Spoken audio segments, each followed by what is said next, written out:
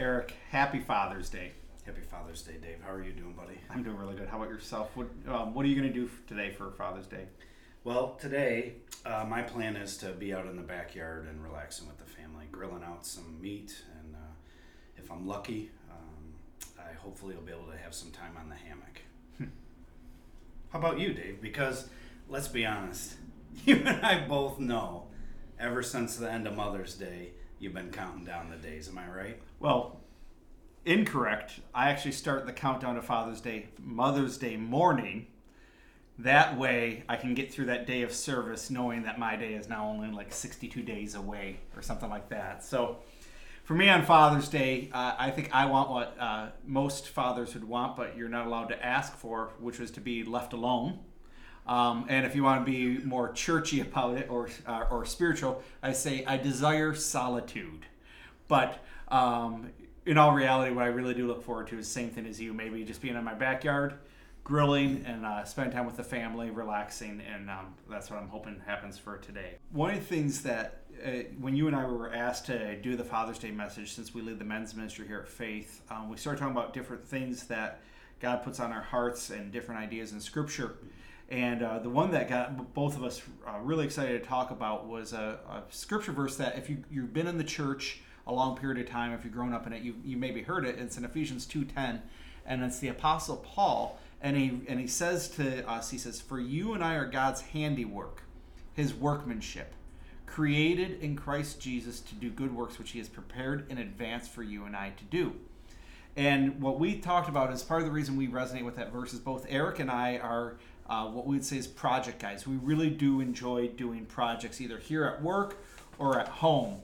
And kind of like a joke I tell people is like, if you want your project to look nice and be done really well, see Eric.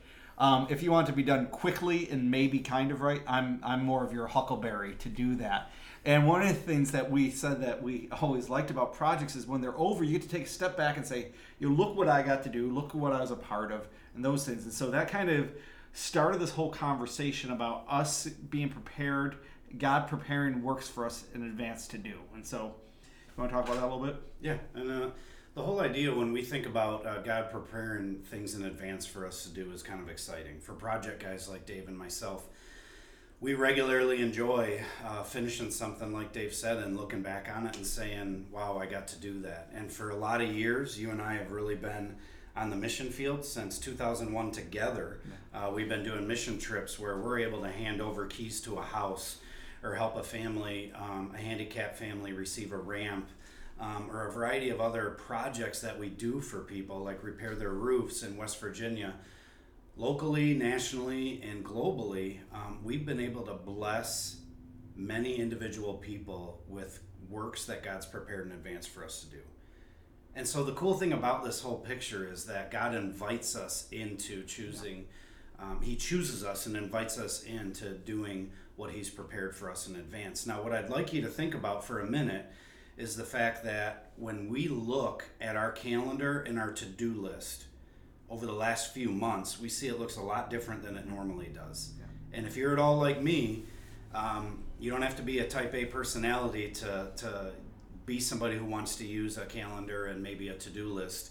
But if you are at all, again, like me, and you allow yourself to, like I do, you will allow what you have in your calendar to define a couple of things. To define who I am, like the activity that I'm doing throughout the week defines who I am. And then the other thing is that my agenda takes a front seat to God's. And so when I think about God's workmanship and I think about things that are prepared in advance for me to do, oftentimes what that actually ends up meaning for me is the stuff in my calendar I convince must be God's activity. And so my agenda is superseding what God's agenda is. So this feeds two false narratives. Again, number one, I am what I do. And number two, that my ways must be the same as God's. So again, as we look back over the last few weeks, as we're starting to come out of quarantine at this point, a little bit more each week, that whole thing has been flipped upside down. And so I've really, in some ways, struggled with my identity in that, with my sense of feeling like I've accomplished something. And I've struggled with understanding what it is God has prepared in advance for me. So the good side of this, though, however, is without my normal rhythm of seeing what I've accomplished, because that's what I would look back and say throughout the course of a week, it has driven me further into understanding what God wants from me and what he has prepared in advance for me. So I think that does pose the question, what ought we focus on when it comes to what God's prepared in advance for us? What are his ways? Yeah.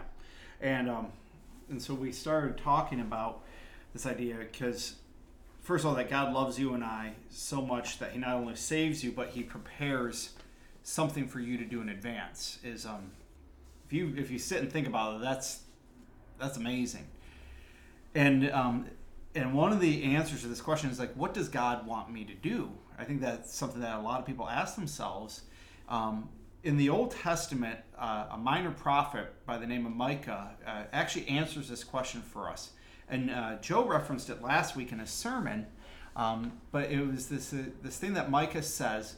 And kind of I want to give a quick context to this idea, because anytime a prophet was called forward to speak to God's people, to the Israelites, there's a reason God was doing that. It's because they needed to hear that message. And so historically what's going on at this point for the Israelites is that they're actually in a time of international uncertainty and fear. So it's like, okay, kind of feel like we're there right now too. And he says to them, first of all, I need to tell you what God has done for you in the past, because I think you've forgotten. And he reminds them of all the things that God has done, not only to save them, but to redeem them and to care for them. And I can kind of take this step back. It's like, these are the people who saw miracles and all these different things. How can they forget about God? But the truth is, for me, is that I forget about God all the time. Give you an example, like with what's happened with the quarantine and all this disruption to your life and different things like that. I have 7 people living in my house. Okay, I have a dog, and once we got put into this quarantine thing, our daily routine became like figuring out how to do homeschool. We got to feed everyone. There's no restaurants to go to anymore. And then we also got to figure out work, and we got to do all these things. And every day we would wake up and we had this weird pattern happening day after day. And at night we'd put our kids to bed, and I sit down and go, what happened today? I have no recollection of the events. Now, part of that's because I am wired up. I only think about the future almost all the time, so that makes it hard for me to be in the present, and I definitely don't go to the past. But I forget everything that God has done for me, the blessings he's poured on my family, the things that he's taught me, the things he's disciplined me in. I forget that too. So right away when Micah comes forward to speak to them because they've forgotten, I can say, I'm here. That's me. Okay? And then he says, God has shown me, in Micah 6:8, he says, he has shown you what is good, and what does the Lord require of you? To act justly, to love mercy, and to walk humbly with your God. And so, I'm asked to act justly. And that means that I treat all people right and fairly. Now, I have 4 kids, and they will tell me that I do not do this. I always am more fair to their siblings than I am to that individual child, right?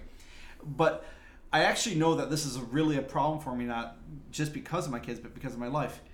Because with a little bit of self-examination, I realize that I want justice for me. I want things to be fair and right for me, and things that fit my agenda. But I'm not necessarily interested in everyone receiving justice or acting justly to everyone. And so with Micah, when he says to act justly, I go, okay, I'm already struggling here. And then he goes on to say this idea to say, love mercy. Okay? And so mercy is this idea that you actually have the power to punish someone who's wronged you, but you choose not to. And so for me, I think, okay, I always want God's forgiveness. I want to receive it. And occasionally I want to give it to other people. And for us, the real truth is that when you forgive someone, what you're actually doing is releasing yourself from that burden of having to carry anger, resentment, and hurt towards that person. You're freeing yourself from that when you forgive that person. But for me to love the idea of giving, love mercy, even that, to love the fact that I don't have to punish a person, that I have the power to punish, I'm really, a lot of times I'm not there. And I think part of the reason we would struggle with mercy and loving mercy is because, first of all, I don't think we're very good at not punishing ourselves. And this is a key thing when it comes to forgiving other people. You're going to struggle to forgive people if you struggle to forgive yourself. If you struggle to trust what Jesus did on the cross, his gift of mercy and forgiveness that was given to you, then it's going to be that much harder for you to give it to someone else. And so when I say to love mercy, okay, now I have the ability to look at what God is doing and to love the fact that I get to set these people free. Not just do it out of obligation, but and to love it. And then he concludes with this thing to say, walk humbly with your God. And so if you think about those first two, to act justly and to love mercy, and you start to see the fact that God is actually the one who is making it possible for you to see that you don't treat everyone fairly, and you're gonna want to start to head in that direction, and that he has been so merciful to you that you can lovingly be merciful to someone else. Both of those are things that you haven't done yourself. And so anytime you and I receive something because we haven't earned it, we haven't strived for it or whatever, I think that makes humility more of a natural byproduct. And so it comes from this reflection of seeing the fact that God is allowing me to start to learn how to act justly and to love mercy. And because of that, I'm going to be humbled. Because this isn't my thing. This is the work of God in me. And so when Micah gives us the command, he goes, you want to know what God wants for you? You want to know what God wants to do for you and expects from you? Act justly, love mercy, and walk humbly with your God. I think that's like this wonderful idea of what is this work that God has prepared in advance for me to do. Right. And it's awesome. Yeah. And the truth is, if we simplify it to those three things and allow that to be the lens that we look through as we're trying to identify what God's prepared in advance for us to do, I don't think we can miss. Mm-hmm. And what Dave and I really, when we look at this, what we want to encourage you with today is a few things specifically. Number one, you're going to drop the ball if you're at all like myself or Dave, because we drop it all the time. And the cool thing about that is God forgives us every time. The second thing is that we want you to understand that if you're not sure what to do, not to get stuck, to ask somebody, to inquire in the community that you're within, and to start searching for ways that you can act justly, love mercy, and walk humbly to serve other people. And lastly, what we want you to do is understand that there are opportunities all around you in the community that you're already in.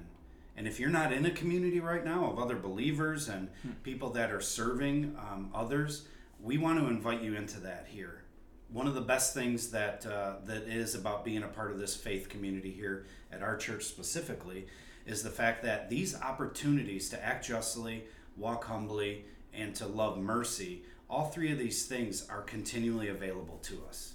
And that did not slow down when our doors had to close because of quarantine. Yeah. And that was just a super cool thing to witness and to be able to be part of as a church, to know that despite our doors being closed, we're able to still pursue the things of God, to be able to identify the things that He's prepared in advance for us to do. And just to name a few of those things that I've gotten to witness and or be a part of over the last few months in particular, is that we've been able to help provide food through Gleaners Food Bank to needy families. We've been able to help be utilized to feed families in the Warren Consolidated School District. Dave led a group up to Midland to help with flood relief. Ellie's House has received aid from our members and people in our congregation. House of Hope has been blessed by many of you that have dropped off donations and have gone out there and taken those things to those children. There are so many things that have continued to happen and in some ways even increase over the last few months that I'm proud to be able to say I'm a part of this community, and I hope you feel like you are as well. The one thing I want to think about today and challenge you to caution yourself in, though, however, is the fact that what I can get caught up in is the reality that it is much easier for me to sign up for things that are out there for me to do. Signing up for a mission trip or a service opportunity isn't a big deal for me. A more difficult thing for me is when I come home, making sure that I'm looking through that lens with my own family. And I'm not just saying that because it's Father's Day, it's true of me. My family's going to be watching this today, and I know that they're going to be looking at me thinking, I know my dad's not perfect, but you know what? They love me anyway. And I need to prioritize them. I need to see them through this lens. And this is self-talk as much as it is communicating to you, because the reality is they can take a back seat to the opportunities that are out there for us. And shame on me if I don't put them first in that, as I sometimes do, okay? So despite us dropping the ball, I want to make sure that as fathers, grandfathers, spiritual mentors, uncles, specifically today on Father's Day, that you know, men, that your kids need you. They need us. And women, they need you too. And so when we look at what it looks like to father our children on this Father's Day, I pray that we would be reminded that God's the ultimate father, the ultimate gift giver, the ultimate just person, the ultimate example of humility, and then the ultimate giver of mercy. And so I pray that we would use him as an example as we continue to try to pursue these things that God's prepared in advance for you. So as we close, I want to ask you, Dave, what are some things that you feel like men could do that would allow them to be a part of the community through specifically our men's ministry, obviously, which we're responsible for, that can help support them through this? Yeah, and we're going to enter into a new season of ministry as things return to what a new normal will be. But ultimately, man, we just want you to know that what we are dedicated to with the men's ministry is to give you places and opportunities for you to be able to grow in your relationship with God and also grow in relationship with other men. And anything that we're going to offer in the future, we want you to know this is, first of all, we take your time seriously. So if we're offering it, we know we're doing it because it's important. And also, we take it very seriously when you take that step and invite another guy in, even if it's for a fun event, if it's for a base camp, if it's for a class. We know by you extending an invite to another man, you're kind of exchanging a lot of your street credit to do that, and we take those things seriously. Yeah. And so we want to make sure we do those as well as possible for you. So I would like to close this with prayer. So if you guys can join me at home here. God, first I pray that we are reminded, all of us who are forgetful, of the fact that you have saved us, you have redeemed us, and God, that you also invite us into your work. And so that as we express our uniqueness in our creation of how we do your work, that we would know this opportunity for us to act justly, to love mercifully, and to walk humbly with you, God, that these things are always present. And I pray for all of us that we would not only trust in complete confidence the thought that you forgive us and give us mercy, but we would take joy in that. And that would change how we interact and how we treat our family, our friends, and the communities that you've placed us in. We love you, Jesus. Amen. Amen. Happy Father's Day, man. Happy Father's Day.